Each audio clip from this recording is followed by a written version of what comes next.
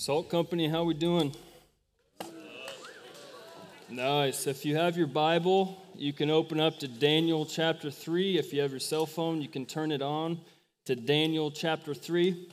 My name is Austin Kloewer, and I'm currently helping direct the newest and the coolest salt company in Dubuque, Iowa. Yeah, give it up. And we just finished our first ever fall retreat this past weekend, and it was sweet. This is a picture of our group. Yeah. 24 people in Dubuque, Iowa coming to worship the Lord, and we're going to see what he does through a bunch of ordinary people with an extraordinary Lord. And it was a big weekend for myself also, for a couple reasons. One, I got over my biggest fear in life, and two, I found out what true glory looks like. So here's the scene. We competed in ultimate everything. 2 teams, football, you got a basketball, you got tennis balls, you're going back and forth down this field, and it comes to the last point. Who is going to win this game? These different balls have been rotating in and out, and for the last round, someone opens a cooler and pulls out an octopus. I can't make it up. This is my biggest fear in all of my life, are octopi. I have some irrational fear, and here comes an octopi, and my team is driving down the field, and I'm standing on a chair holding a basket, and all of a sudden this scene takes place where an octopus goes flying through the air, and I'm standing on this chair, and there's this guy standing in front of me trying to block this octopus to win it, and I want glory. And so the next picture goes, reach over, catch this octopus. The crowd goes crazy. We win the game. True glory in defeating my biggest fear, octopi. So Salt Company Dubuque's going great. You guys should bring your connection group some Wednesday night. It'll be a lot of fun to worship with you guys. But tonight we're continuing our series called The Adventures in Babylon. The Adventures in Babylon. We're in the book of Daniel. And one commentator I was reading this week, he was filling us in on why Daniel was writing this letter in the 6th century BC. And he said this: Daniel's writing to inject courage into God's exiled people from the city of Jerusalem. And he's saying, God is at work, but we await a better king and a better kingdom. And tonight's sermon is titled Fellowship in the Fire. Fellowship in the Fire. And the big idea tonight in Daniel chapter 3 isn't actually about the 3 friends, Shadrach, Meshach, and Abednego, as much as it is about Shadrach, Meshach, and Abednego's God, who walks with them through the fiery furnace. So if you have your Bible, we're going to open up in Daniel chapter 3, picking up in verse 14. We're going to have a pretty big chunk of scripture, but I think it's important that we get the full context of what's going on. This is God's word to us tonight. Nebuchadnezzar asked them, Shadrach, Meshach, and Abednego, is it true that you don't serve my gods or worship the golden statue I set up? Now, if you're ready, when you hear the sound of the horn, the flute, the zither, the lyre, the harp, the drum, and every kind of music, fall down and worship the statue I made. But if you don't worship it, you will immediately be thrown into the furnace of blazing fire. And who is it that the God can rescue you from my power? Here's the context. Before this, the most powerful man in the world, King Nebuchadnezzar, in his empire of the Babylonians, he has built a 90-foot gold statue. And he's having every nation and every people group come before this statue and bow down and worship it. And we're introduced to 3 people. So if you're here with 2 friends, link arms with 2 friends. All right, so you're in the middle, link arm with 2 friends. And there's 3 of you. Yeah, there's 3 of you. And you are coming before the most important person in the world. All right, you guys get it? You guys are linked arms for sure. This isn't 3 people. This is like 400 people going into the... But imagine you are going with your 2 closest friends, and you are coming before this totalitarian leader, and he's telling you, you must bow down to my God or else. The fiery furnace. And we continue. How are Shadrach, Meshach, and Abednego going to react? It said, they replied to the king, Nebuchadnezzar, we don't need to give you an answer to this question. If the God we serve exists, then he can rescue us from the furnace of blazing fire. And he can rescue us from the power of you, O king. But even if he doesn't rescue us, we want you to know, king, that we will not serve your gods or worship the golden statue you set up. How's this king going to react? It says, then Nebuchadnezzar was filled with rage. And the expression on his face, it actually changed toward these 3 friends, and he gave orders to heat the furnace 7 times hotter than what was customary. And he commanded some of the best soldiers in his army to tie up Shadrach, Meshach, and Abednego and throw them into the furnace of the blazing fire. And so these men and their trousers, their robes, their head coverings, and other clothes were tied up and thrown into the furnace of blazing fire. End of the story? Is that where we end? Well, these 3 friends, they stood up to the king, and now they got thrown into this fire. Well, close your Bible, Salt Company, go home. Good sermon, huh?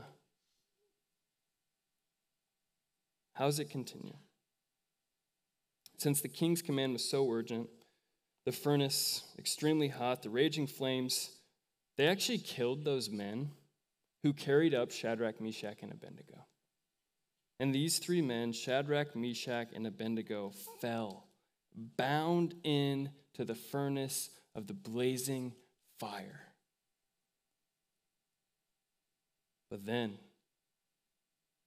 King Nebuchadnezzar, he jumped up in alarm and he said to his advisors, didn't we throw 3 men bound into the fire? Simple math, didn't we throw 3 men into the fire? Yes, of course, your majesty, they replied to the king. But he exclaimed, look, I don't see 3 men, but I see 4 men not tied, walking around in the fire, unharmed. And the 4th looks like a son of the gods.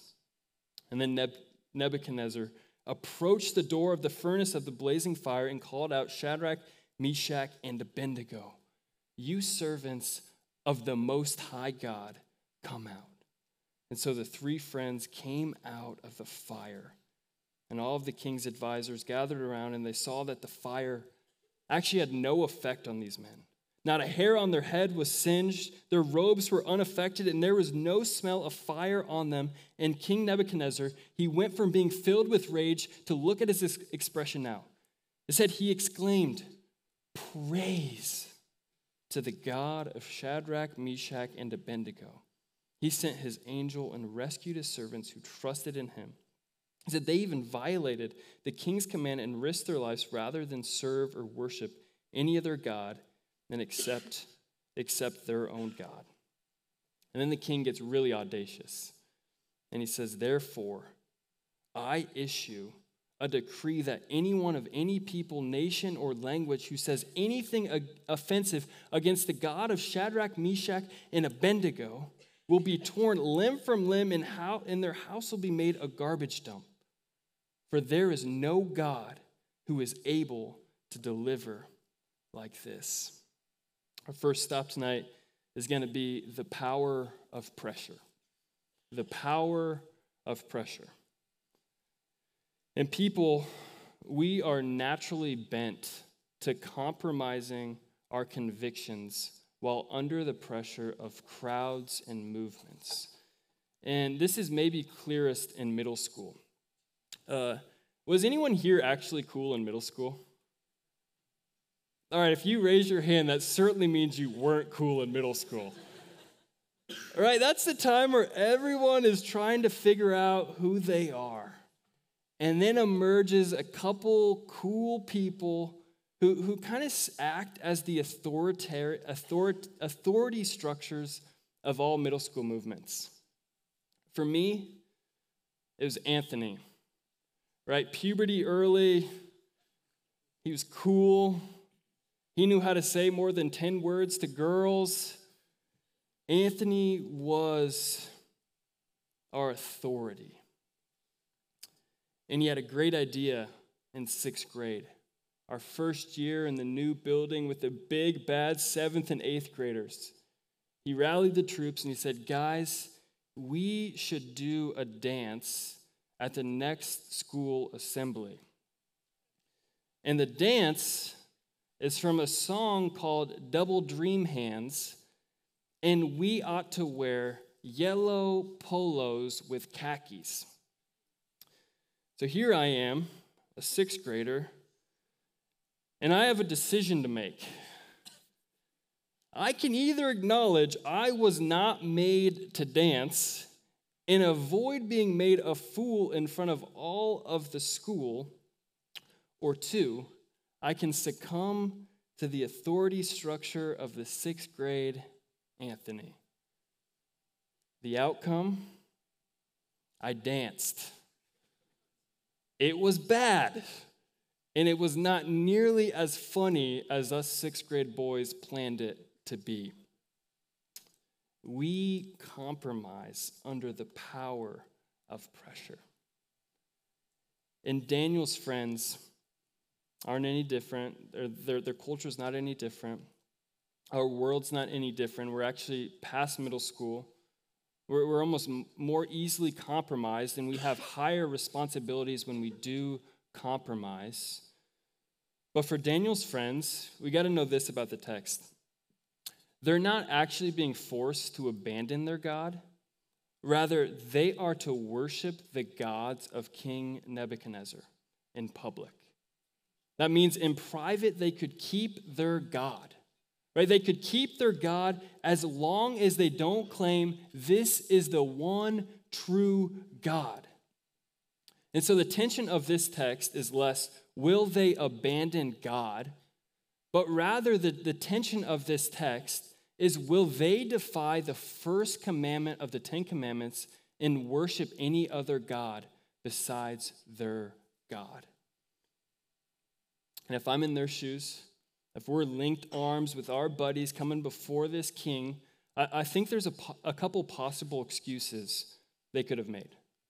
Right? One excuse these guys could have made was, well, just once we'll bow down. Right? In public, we'll bow down. It's not a big deal. In private, like, we'll worship God. But we don't want to be noticed, so we will come bow in front of all of this culture and all of this movement. We will bow just once. It's not a big deal. Or another excuse they could have made is, well, we don't want to ruin our witness.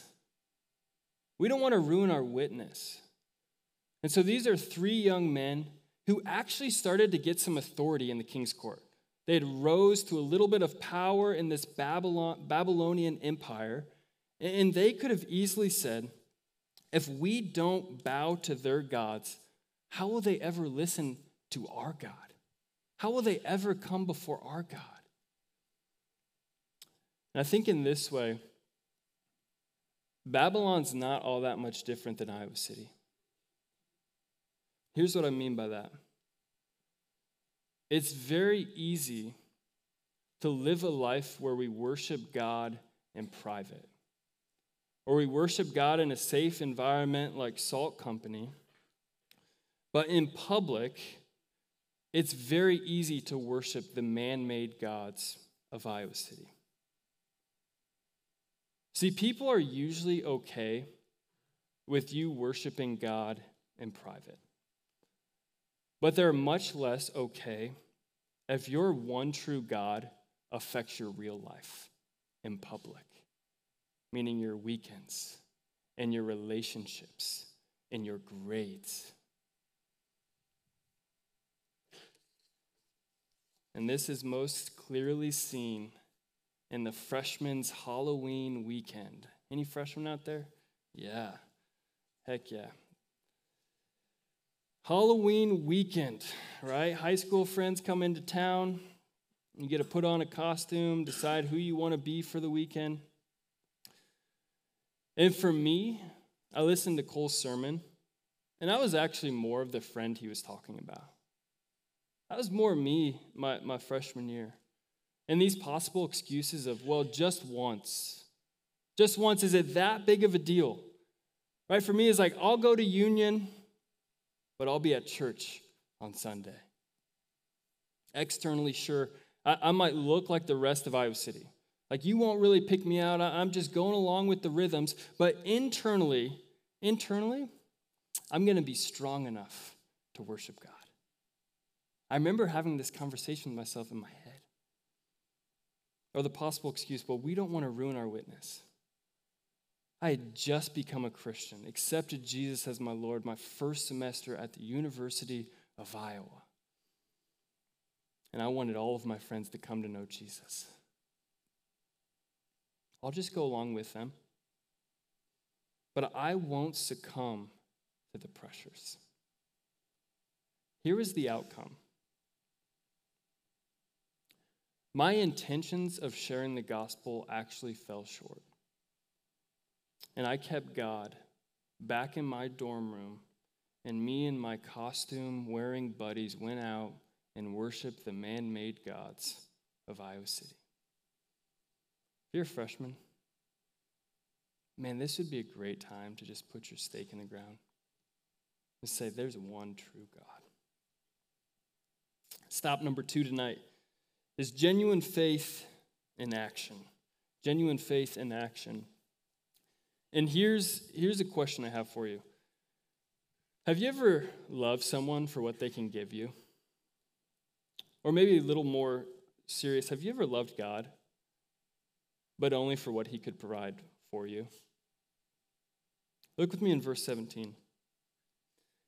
It says, if the God we serve exists, this are the 3 friends, then he can rescue us from the furnace of blazing fire, and he can rescue us from the power of you, the King. I love verse 18. If you have your pen in your Bible, underline this first part of verse 18. One of my favorite verses in the Old Testament. It says, but even if he does not rescue us, we want you to know, King, that we will not worship or serve your gods, and we will trust and love the Most High God. See, here's what they're saying. We trust God can rescue us, right? They're getting thrown in the fire, and here's what they're saying. We know God is all-powerful. We know God is rescuer. We know God is creator. God is healer. We know that Jesus has laid his hands on people and they have gotten up and walked. We know God can rescue us. But so beautifully, but if not, we trust and love God for himself and not what he can provide for us. We can treat God as a cosmic vending machine.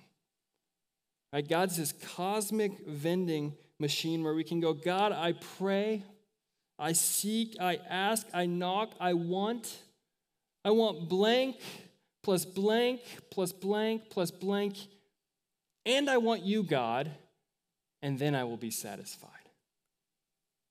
Or you could say, God, I seek you in providing a dating relationship for me. God, plus good grades on my upcoming chemistry test. Plus, God, don't let my worst nightmare happen to me in my life. Plus, God, I want you as well, and then I will be satisfied.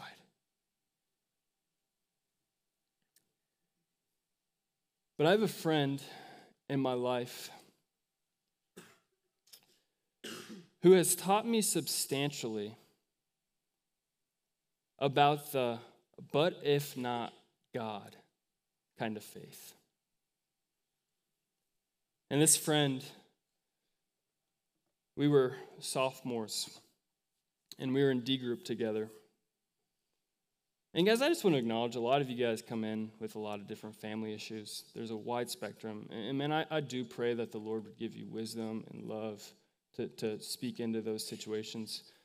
But my friend, his family thing that was going on kind of took a new form. And his mom had cancer. And every few weeks, we would get updates from our friend. And we would pray with him. And we'd pray that God would rescue her, that he would deliver good news from the doctors. And these are all very valid prayers, right? God tells us to ask, and we know God delights in healing his people. But the months went on. And her cancer wasn't ever fully cured. And we prayed.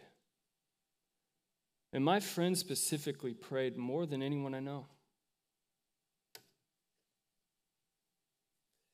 And by the spring, his mom had passed away. And he preached a sermon to our youth last year that I'll never forget. And I remember him saying, I asked God for a good thing and for what I desired, but God only gives us what's best. He said, I wanted 40 more years with my mom. But what happened is God actually saved his mom in the last 6 months of her life. And she'll spend the next 40 million plus years with her Savior. And I'll never forget that example that my friend has spoken into my life, the but if not, God. And Shadrach, Meshach, and Abednego, here they are. They love God for himself, not for what he can provide for them, but only for them, only for God. And this makes sense for humans too, right? This loving people for themselves, not what they can provide. I'm married. My wife's back there. She's a beautiful woman. I love her to death. But imagine I come home from work, or I come home today, and my wife, she's like, hey, babe. And I'm like, hey. And she's like, I love you for your looks and your money.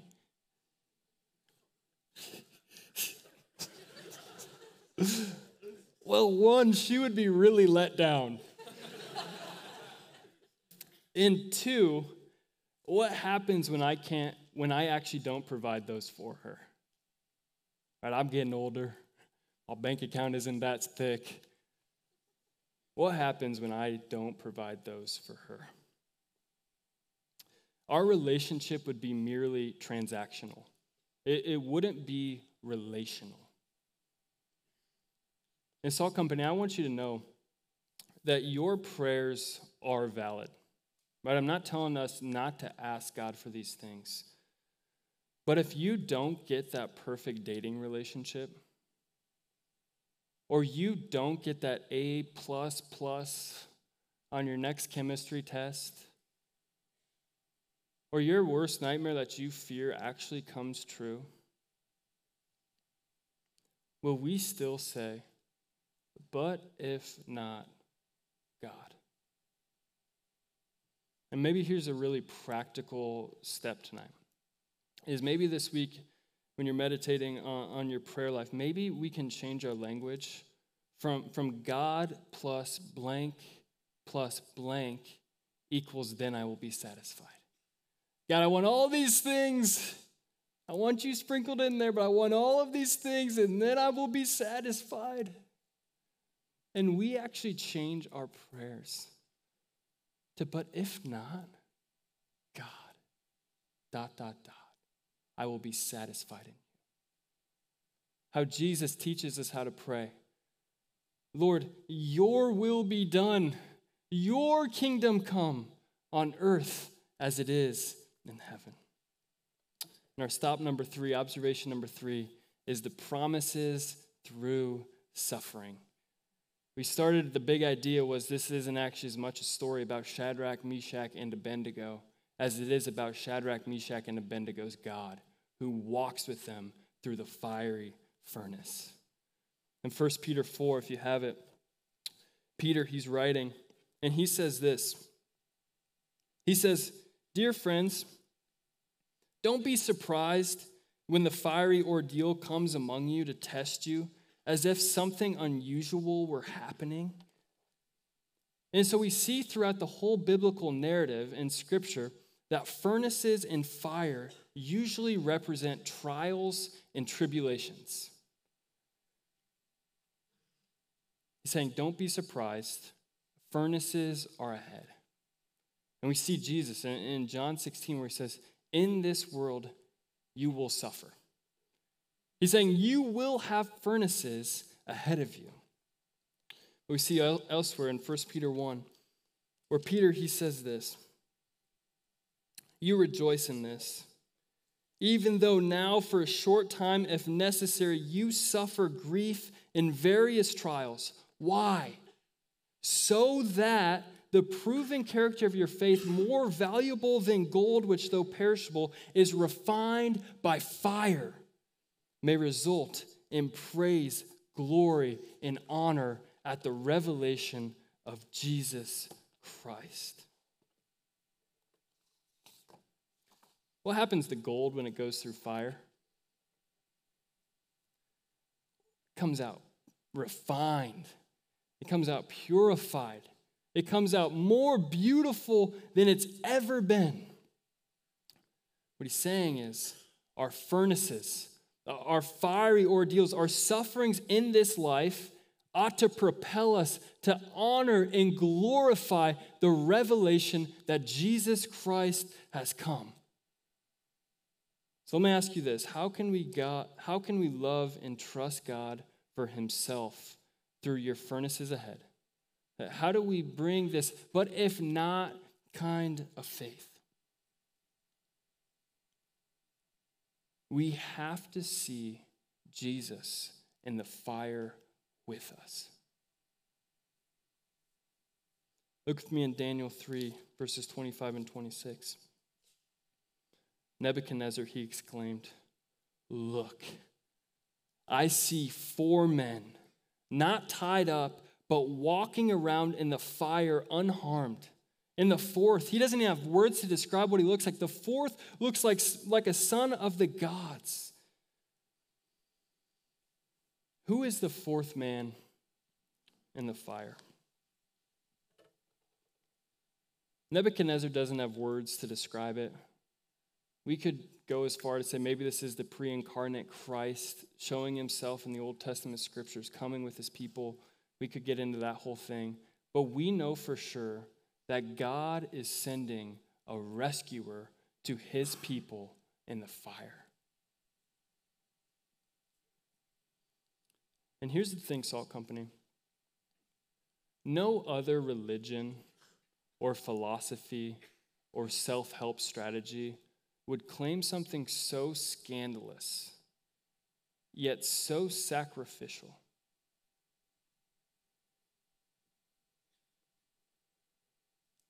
That God himself would not spare the ultimate furnace from his beloved Son on the cross outside of the city of Jerusalem, some 600 years after this was written. For all of the man-made gods that we've bowed to, Lord knows that I have bowed to in my life. God has torn down the power and the claim of these things in our life. And he has walked out of the furnace and he is alive today. See, Jesus, he didn't suffer so that you wouldn't suffer in this life. Jesus paid the ultimate suffering so that in your suffering, you would know he has been there and he is with you.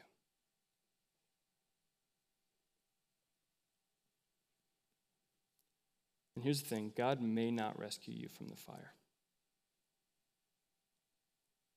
but he will always be with you through the fire.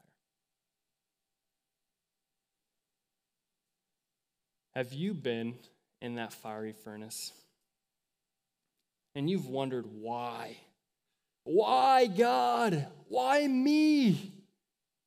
Or maybe you're in that fiery furnace currently. Maybe it's family issues. Maybe it's mental health. Maybe it's physical health. Maybe it's just failing relationships that are crumbling left and right in your life and you don't know how to handle these things. Maybe it's just you're anxiously crippled by the unknown of your future. Wondering, is anyone with me? Is anyone with me through this? Take heart.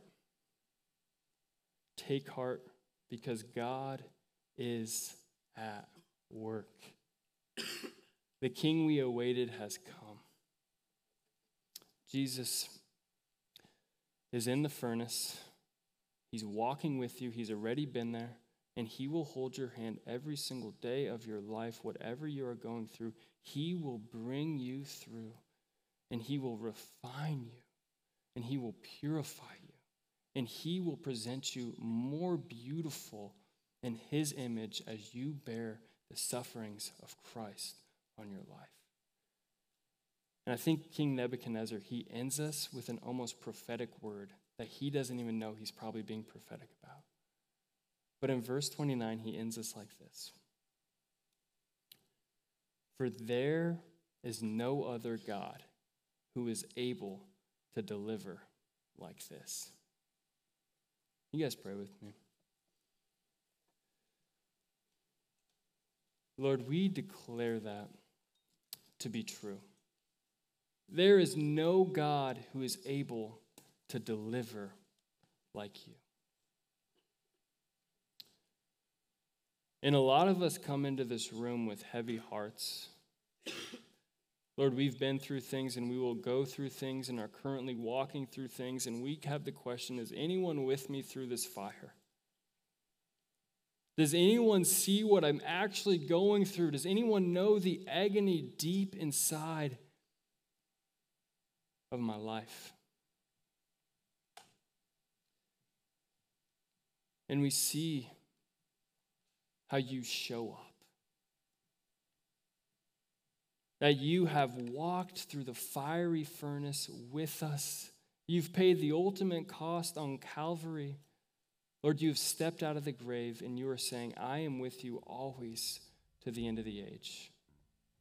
Lord, may we take heart, take comfort, knowing that our suffering isn't for nothing, our pain isn't invalid, but in all things we declare, Lord, we have no deliverer like you. We run to you, we worship you with all that we have, Lord.